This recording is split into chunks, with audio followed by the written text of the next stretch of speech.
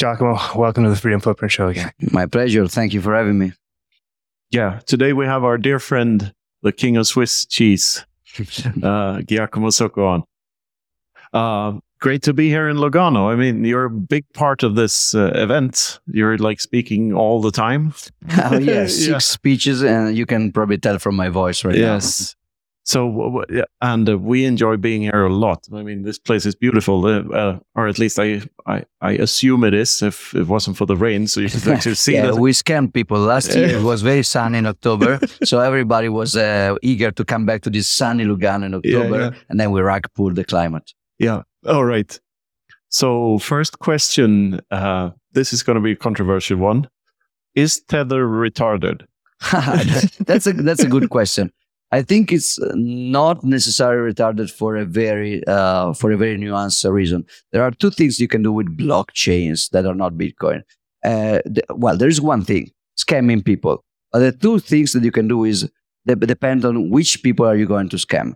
If you're going to scam your investors because you just issue some kind of stupid share of a stupid enterprise, but you put a blockchain on that, so the investor will be duped into investing, I think that's bad. That's a bad use of the power we have to scam people. But if you do scam only regulators, so if some people want to trade stuff and they really want to do that for innocent reasons, and you cannot provide them a service because regulators are going to stop you from that with violence, and you scam the regulators with some blockchain magic, I think that's a noble use of our ability to scam people. Tether is interesting because they are scamming the regulators with blockchain magic. Basically, they are not doing anything different from PayPal, but PayPal is heavily regulated in the secondary market. Tether is not because blockchain. So as long as it works, it's great. And can they dupe investors? Not really, because the price of their product cannot go up by definition because there is a blockchain on top of it.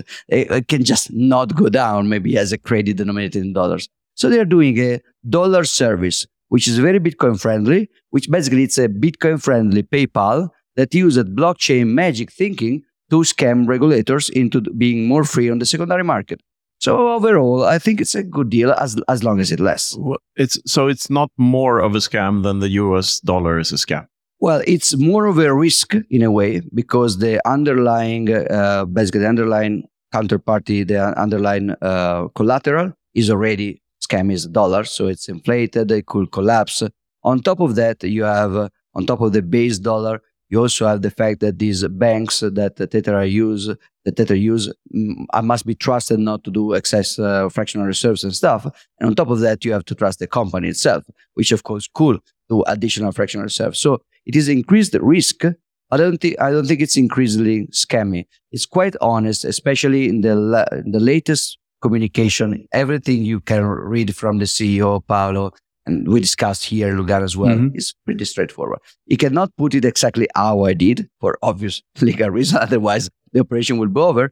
But I think that if you talk with him, the purpose of the operation is very simple. It's a company which is very Bitcoin first, and they just want a tool that can help people to move fiat into Bitcoin, basically. Sometimes also back for a realistic consideration that many people are still scared of short-term volatility, and they are still very cold on brand recognition for Bitcoin. The dollar has the universal recognition that Bitcoin will have, but it's still missing. And Bitcoin and the dollar will probably lose that. So eventually, I think the other thing that is interesting is that the Tether, the company, was born over this product that I just described.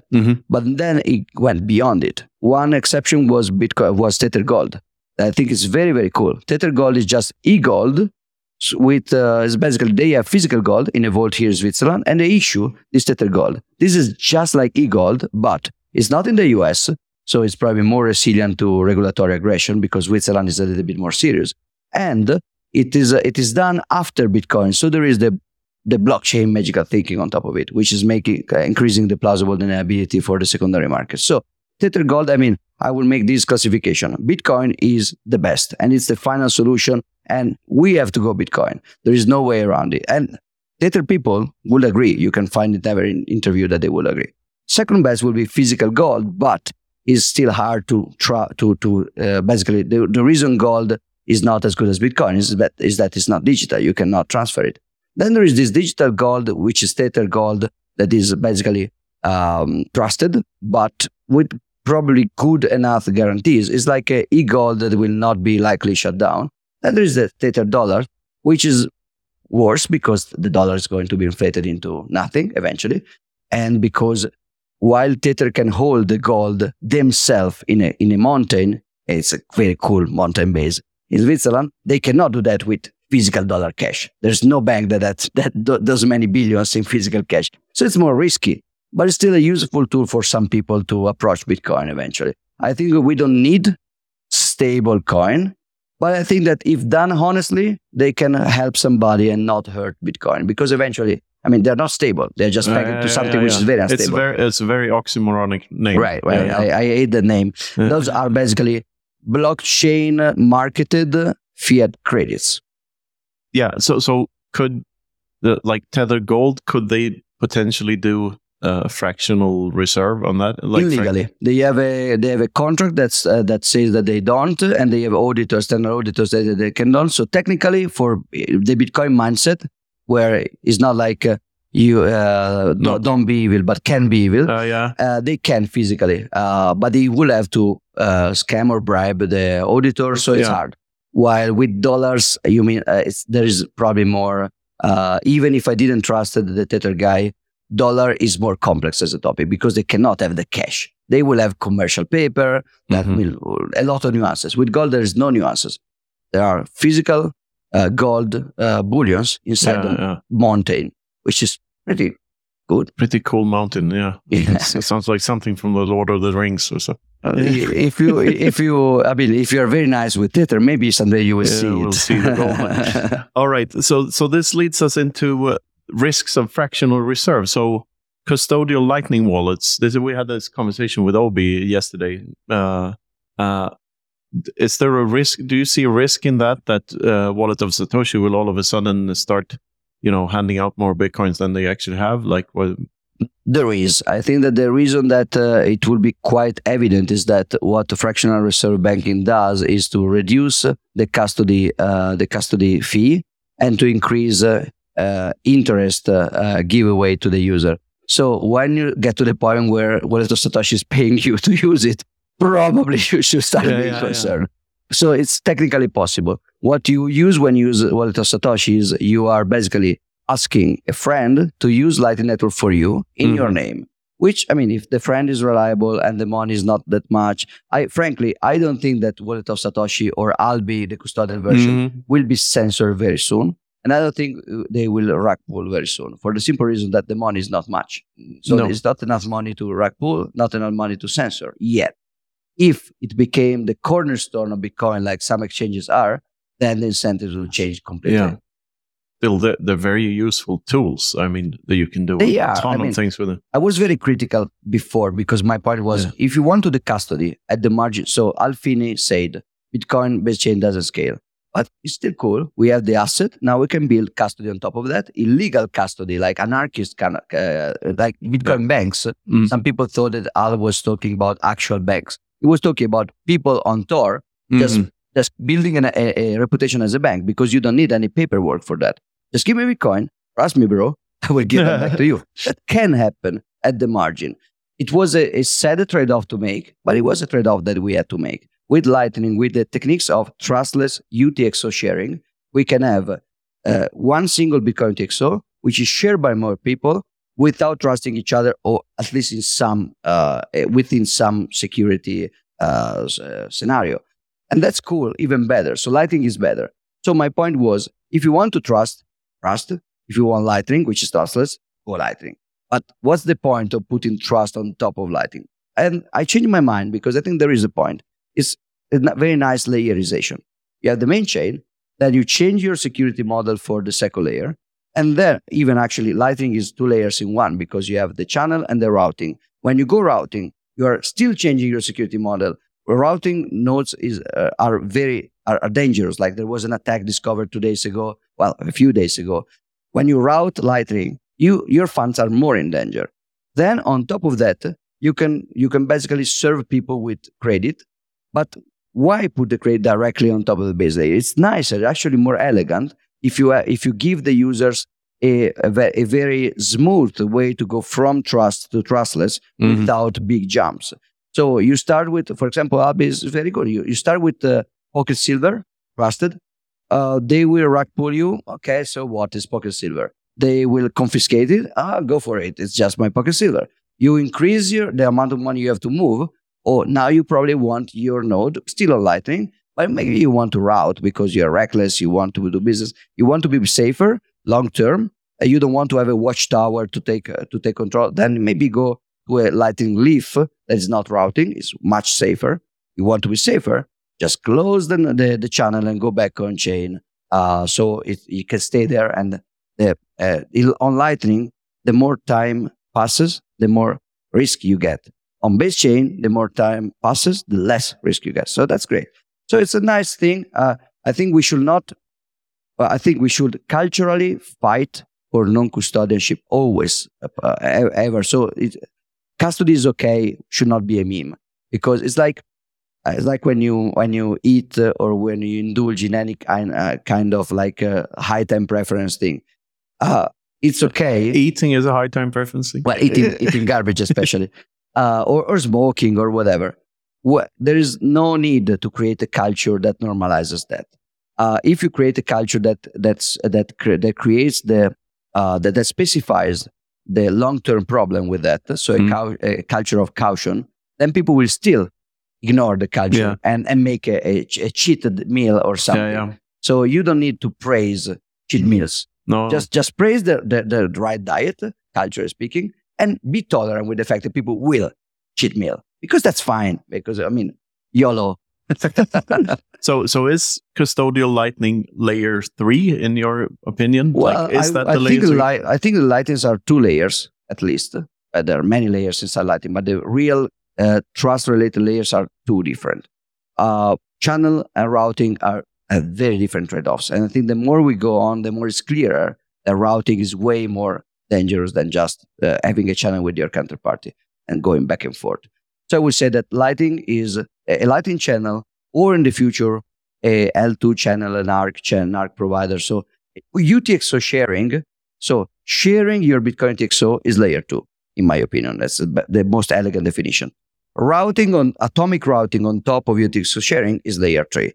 And then asking a friend to keep a channel for you, but it's not yours, that would be probably layer 4. Okay, so what's an open dime? What layer is that? That's very interesting. I would say that open dime is basically trust plus plus. It's a very badass kind of trust. You still have to trust an hardware provider, basically. So it's cool, but it's probably a layer 4 with some kind of.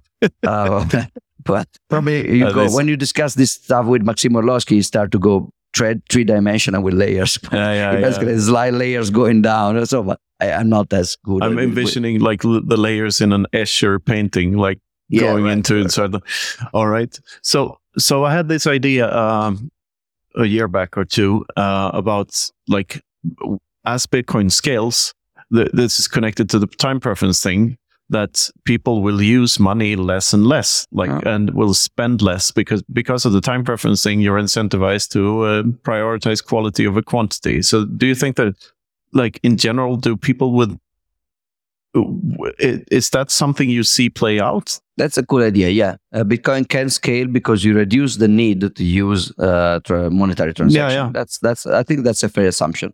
Still, scaling as a technological problem is still challenging and interesting, but that social version is also very interesting. Yeah, because it's never talked about in the technical discussions about scaling. And there's another thing to it, like with Bitcoin, with the deflationary currency or money, you're incentivized to lower your time preference, right? But the other thing is that you're also, at least now, incentivized to help other Bitcoiners with whatever they do, because we help each other, we help Bitcoin, and we all win. So, and I don't see a point in time where that incentive necessarily goes away. So if we're just incentivized to be awesome to one another, I see like people interacting voluntarily and trading other things than Bitcoin, like services mostly, like Bitcoiners like this thing, for instance, is a transaction between me and you. And we're not spending money. And we're not clogging the chain at all by doing this. Yeah. So is that a part of the scaling problem and solution? I think it is. Let's put it this way. Money is useful outside a trust circle. So within the trust economy, the gift economy of a family, money is just redundant. You just exchange, you just be nice with each other. Yeah. And things may just even out over the long term. Maybe the parent is taking care for the child, not for any return. But then maybe when the parent is old, there will be some kind of payment. But we don't even know. I don't care. Well, money is needed to scale outside of that. Bitcoin is a good money, but it's also a kind of money that, as a side effect, can increase trust circles. In a very huge way. Exactly. So that's a fair way to put it. So and if you follow that thought vector into far off into the future, is that like, because I find this so like a beautiful paradox that don't trust verify enables us to trust one another more, because you don't have the incentive to try to cheat in system. And you know that if more and more people are living in this world, I mean, I trust the people here at this conference way more than I trust the normie anywhere. Yeah, true. So if we really try to extrapolate that, do we get to a place where the necessity for money to exist at all, it's just, I think that you can increase the number, let's say, of trust to a certain point, but not at infinite. I think that eventually there is more Bitcoiners that you can even understand. No, but not infinite, but like trending towards. And will that ever be a trajectory? Like in your mind, you still have to perceive a community of like-minded people working toward the same goal. Now you have it in Bitcoin. Yeah. You have an internal fractal of different cultures and motives and trends, but you still have a unitary we are here for Bitcoin, and you can see that, you can feel that. That, I don't know if that can scale to, for example, really millions of people. No. So like rock and roll scales to billions, but being a rocker with the jacket, that doesn't. The same with bicycles. Like motorbikes, they scale, but being a biker is another thing. So I think the Bitcoin culture, which is what you're describing, will persist, but will probably not grow outside of what the biker culture can do. Okay, so it's, fair point. Okay, we have some big news. We have a new lead sponsor, Amber App. They're the number one exchange in the Southern Hemisphere. They're rated for the best customer service around, and their global launch is coming. But the reason we're partnering with Amber App is because of the people. If you haven't listened to our episode with Izzy, CEO of Amber App, you really should go check it out. You'll see why it made perfect sense to partner with Izzy and Amber App. That's all I'll say for now. You really have to check it out for yourself. They have loads of great features coming that we're excited to share with you when the time comes. But for now, just check out the episode, check out their website, amber.app. You can see for yourself why we're thrilled to bring Amber App on as our lead sponsor and partner. So go check it out. Next up, Wasabi Wallet, the privacy by default, open source, non-custodial Bitcoin wallet with CoinJoin built in. It's the easy-to-use, comprehensive, affordable way to make your coins private. And the best part is they've been making huge improvements to the app. They're really focusing on the user experience, adding advanced features for power users. They just keep getting better. You send your coins to your Wasabi wallet, and they get combined with loads of other coins using the Wabi-Sabi protocol, so they're private on the other end. Your tracks are covered, so you can work on expanding your freedom footprint without worrying about your privacy. So check out wasabiwallet.io and download Wasabi today. There's another thing adjacent to this, which is what I've been eager to talk to you about for a long time, is this idea I've been talking about for a while of that we are the Bitcoins. Like that the people, they since it's only keeping a secret, they exist in your head. The node is not the Raspberry Pi, it's the guy deciding to buy one and run the software, and the miner is not the ASIC, it's the guy who chooses to buy one and run the hardware. So what do you say to that? What's your angle? I agree. People is layer zero. But I mean, this is true for Bitcoin, and it's an important point because people may think that Bitcoin is secure just by automatic processes. It's actually secured by human incentives. So backed by human action is human action. Yeah. Which is a point that is made, I think, very well by Eric Voskuil in Crypto Economics. There is this book that makes this point pretty well. It's just human actors, basically. And then these human actors can use tools, and this tool can change the relative power or the relative the incentives. So tools matter, but human action matters more. And the more tools are tuned to help human action and to synchronize, coordinate human action, the better the tools are. There may be an even deeper point, like this may sound crazy, but my deep conviction from a philosophical level as a former physicist is that people are layer zero of reality, not just Bitcoin. I think that, materialism consensus, which I think is very fiat, is that you have fields or particles, but mostly fields in modern physics. And then as an emergent phenomenon, you have yourself. And I think it's actually the other way around. You have selves, you have a perception, you have consciousness, you have choice as a fundamental layer. And that it has been demonstrated to a point by, for example, David Hoffman or other physicists, that when you assume a network of conscious agents, you can build general relativity and a draft of quantum physics.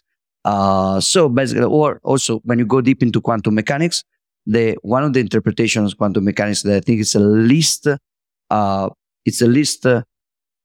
convoluted is basically assuming the observer as the fundamental unit of physics, and everything outside of that actually has the emergent, apparent, temporary epiphenomenon. So in this way, I like the framing, because I think that not just Bitcoin is made by people, but like shares, tables, and everything, stars. Literally stars. Yeah, I read a really interesting theory once called the meme theory of everything. That what we define as objective reality, this table here, for instance, is where our memes collide. So it's where the consciousness where they sort of intertwine. But that leads to all sorts of other strange realizations, like that there's a meme horizon, for instance, and we couldn't sync with brains outside of the solar system. And minds even more than brains. Brains minds are just, I mean, minds. Yeah, that's a better term to use. For instance, it would explain why the signals from the first Apollo satellite are so strange.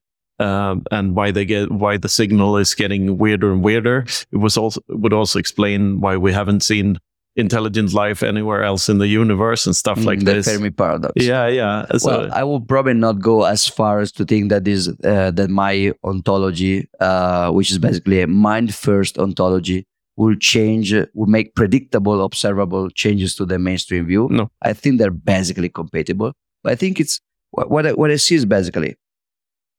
Some people will say that what we're discussing is counterintuitive, or even they say quantum mechanics is counterintuitive. I think it's not. When you're a child, or when you didn't study anything, your assumption is when you close your eyes, the world outside of you disappears, and every phenomenon is basically a will of somebody. Like the sun is, even primitive cultures, like everything has a will. Everything is some kind of. So I perceive myself. I want things. I choose things. I perceive things. So everything else outside of me must be quite like myself to some degree. So the first assumption is that everything is mindful. Yeah. Everything is basically free, not deterministic. Then, and also everything is probably discrete. You don't get continuous when you think about that. You don't get determinism. Then you study reality and you focus on some very small subset of phenomena that are repeatable and intersubjective and repeatable. That phenomena are not very many, but they are important, because if you harvest them, you can build tools, machines, and you become more powerful. So we created basically a philosophy during the very modern times, like after the 17th century, where everything that the child would think is wrong, and then you grow up and you learn that the world is deterministic, just atoms bouncing around, and there is no free will. Everything is deterministic. There is no consciousness, just a delusion. There is continuity. There is no discreteness. But then you get to quantum mechanics and you break down literally all of those things. So you can react in two ways. One way is to say, okay, I was right the first time, and this emergent appearance of determinism is just a special case, just an emergent case. Or the second reaction is, I really love my mechanicistic ontology, metaphysics, and will defend it by creating convoluted theory. So you get like many words, and you get like or superdeterminism, and you have to desperately try to keep your 19th century, 18th century worldview, which is basically broken by actual empirical evidence. So you have to shoehorn it. This reminds me so much about the arguments made by Hoppe in Economic Science and the Austrian Method, which is one of my favorite books, where he points out that what Mises really did was connect the two worlds via the axiom of action. So even if an empiricist would say that we can never say that something is absolutely true, we can only say that we can do approximations and we can get closer to the truth, but never to the actual point of truth. But that statement in itself is an absolute statement. So it requires you to have an absolute truth, which is connected to this from the everything starts from the individual. Yeah, performative contradiction for anything which is not. I agree. It's if you want, it's also the good old midwit meme.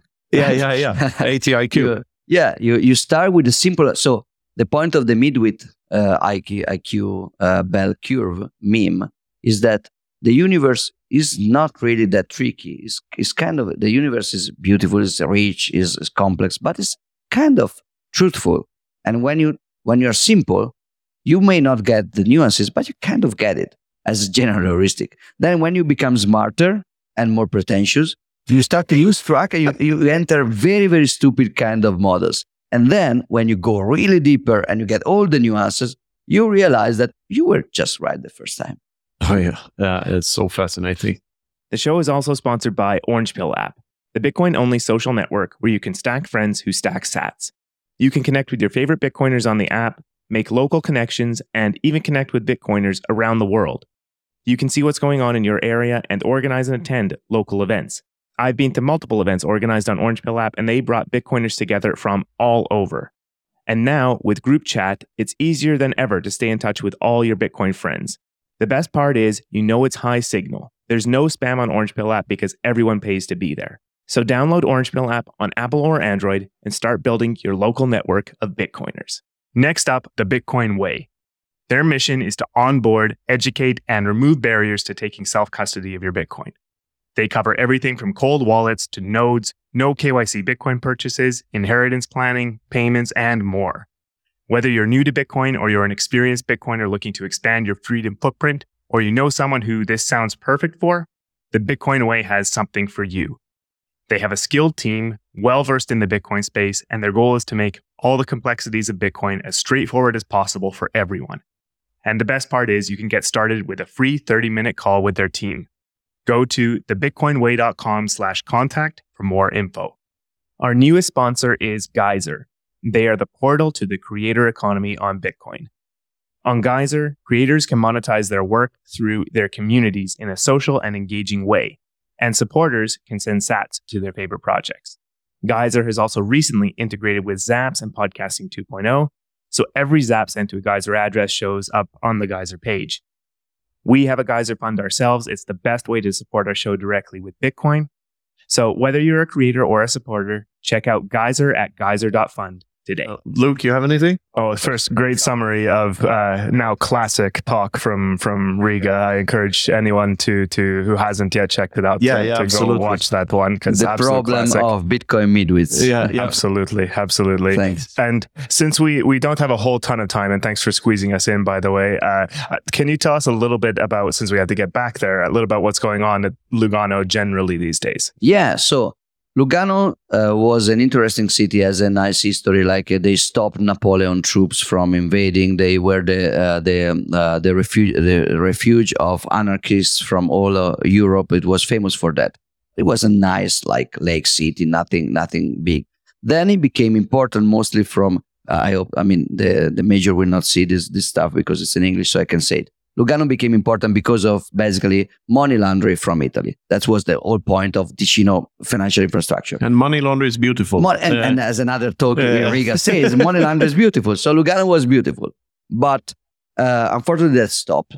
and after Patriot Act, that basically stopped. So now Lugano was searching for a new identity, and there is some cultural push to go away from the past of financial privacy because they have been hurt by the United States mostly. So some pressure to let's forget the past, and some counter pressure to remember the past, which is financial privacy and sound money. Switzerland was the last country on earth to abandon gold standard.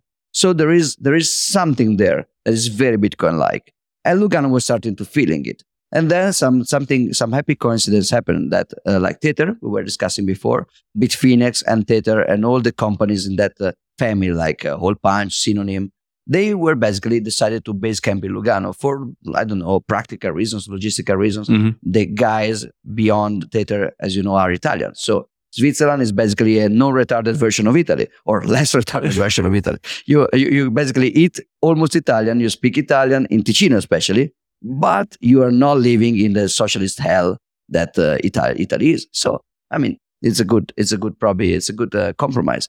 So these two things merged, and the city municipality fell in love with Bitcoin. At the beginning also with crypto, but then we managed to explain them that even from a non-ideological standpoint, there are so many crypto cities, crypto island, crypto nation. That already happened. That was so 2016. There was like Island of Man, the Malta, Puerto Rico, Zug. So we told Dubai. We told them, if you are crypto, you are just a very late Zug canton. But Zug already was, it's already there. If you are Bitcoin, you are just a second after El Salvador worldwide. It's a different kind of approach. So we managed to make the initiative more toxic over time. Last year, there were still some very delicate shitcoining going on. This time, so you don't count Tether as a shitcoin then? No, I don't. I think Tether is, a fart coin maybe. It's a fiat coin in a way. It's closer to a kleptocurrency in a way than a cryptocurrency, because it's way. You will not lose money. I mean, it's way more riskier for your portfolio to have Monero than to have Tether in a way, in my opinion. Yeah. But anyway, I think that, and even that part, Tether itself is also becoming more maximalist, that the narrative of Tether is moving to Bitcoin first a lot, and is also moving, as I say, to Tether Gold, which is closer to our idea. So everything is it didn't start from a very maximalist point of view because the practical situation was crypto, but it's evolving in a very nice direction to see. And so what we have now is the forum, second year, beautiful conference. I mean, a lot of people, well organized, very, very great. And we have the Lugano Summer School that we incorporated into this Plan B network initiative. We have, many other things. And there will be this Lugano Plan B Bitcoin Hub, which will be a very tall building, in the 5 stores building in the center of Lugano, bought by Fulgur Venture and Tether, that will be a Bitcoin hub. And I miss one. I had one in Milan many years ago, and it was so cool having Bitcoiners all around, all day. And physical places are important. And like the network that these Bitcoin sanctuaries around the world are creating is just fantastic. Like how because this is so connected to El Salvador and Madeira and all of these. It is. My plan will be, of course, it's always difficult when you create the infrastructure and you propose it because anybody will create their own. So I joked on stage that my mission is centralization. But it's to a certain degree, that's true. I don't want everybody to reinvent the wheel. So as long as money is decentralized, knowledge is decentralized, and everything we do is open source, so you can just fork it and do yourself. As long as that's true, I like coordination. I don't like reinventing the wheel. As you said, the fact that we don't have to trust make us very keen to trust each other inside Bitcoin. So what I would like to provide with the resources that Fulgur and Tether gave me about this network is to provide a template for this kind of sanctuary where the main key will be education. Of course, sanctuaries can be useful for many things, from escaping government persecution to do business. But the education angle, like universities, campuses, I think is very easy to sell. Like a citadel seems something aggressive. Maybe you're going to hide the terrorists there, right? A university campus seems Seems very innocent, but it's the same fucking thing. I decentralization is one of those words that get thrown around, and it's not stopping anytime soon, I think. But the way I see it is decentralization is an unfortunate means to a way greater end, which is global sound money. Agreed. You could go there. Like I agree that blockchain, for example, is a necessary evil. I don't know if I will agree with this decentralization, but for sure there is a trade-off, and it's not that there is a specter, and there is no decentralization good and centralization bad. These specters are basically in a Taoist kind of yin-yang situation where decentralization is always very, very anti-fragile, but also very, very inefficient. While centralization is also very efficient, but more fragile. So based on the level of fragility you mean or you don't mean or you don't want, you can basically navigate the spectrum. Let me give you an example. When you go from barter to money, that's a centralization process. You have a lot of nodes that are creating a network of good-to-good exchanges that will grow as a network power law, basically. So you have two people, you have one line. You have three people, you have a triangle. Yeah. You have four people, you have the diagonal. Metcalfe. Metcalfe law. So you have that. Then but in this case, it's not the value of the network. It's the friction in the network that is growing n square.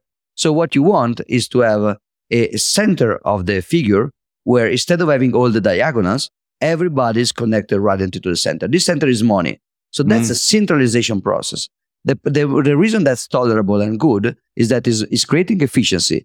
But the robustness of a piece of gold is so high because nobody human or that we know of can easily change the atomic numbers of gold, can easily create gold out of nothing. So you decentralize on something which was very robust against takeover, which was basically a precious metal. So it's a good kind of centralization. The fiat world is a bad kind of centralization because we centralize over an entity which is very fragile, very easy to take over. So we don't have to decentralize everything. We have to decentralize something. And another example that I think is cool. I research a lot with my wife about homeschooling. We think it's very cool. Also unschooling, very cool. But then we said, okay, but are we going to teach ourselves all the time? Maybe not yet, because we have other things to do. So we may hire some teacher as well. Maybe we will do something as some teacher. But I mean, it's very expensive. Maybe we can do efficiency with economies of scale if we join another family. But then maybe you don't want them in your home. Maybe we can just rent a place where family can jointly pay for a team of teachers. Which schooling? We are reinventing schooling, right? So the point is that the current schooling is broken, and we just want to create a better one. Yeah. But that's I mean, there's nothing wrong with schooling in itself. I mean, it's wonderful to leave your kids for a couple of hours so you can get something done. Like it's not something new either. Like I bet people did this when they were living in caves. They left the kids in the cave. They didn't join to big extended family. People were not like intensive parenthood of modern times where you stay with your kids alone, insulated from that didn't exist in the Central times. The grandmas were basically growing. They're basically the nonnas. Yeah, nonnas, exactly. So in a way, I think that the point, or even again another example, guns, firearms.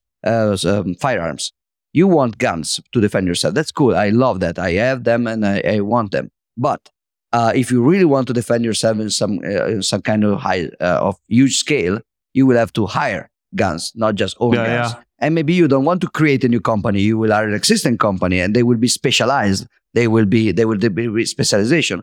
So I think the point there is that too much centralization. So depending on a third party, defensive firm or educational firm in a total way, so where you have no bargaining power, that's bad because now you are fragile. Now the firm turns against you and you have nothing. Yeah. Try to defend yourself or educate yourself without using the division of labor. That is, it's also bad because you will be super inefficient. Yeah. You will be the man on the hill with a gun, but then as soon as somebody better armed comes, you will lose. So the point is that you have to stay in between. The fiat world went too much on the centralization side. Absolutely. Modern individuals, they cannot do anything on their own. This is wrong. but you don't have to do anything on your own. Otherwise, you get back to be a savage. Civilization is division of labor. So it's basically really a yin-yang kind of balance. I think we should call this phenomenon the non-aggression principle. Yeah. Non-aggression. Well, that's nonnas can be dangerous. Yeah.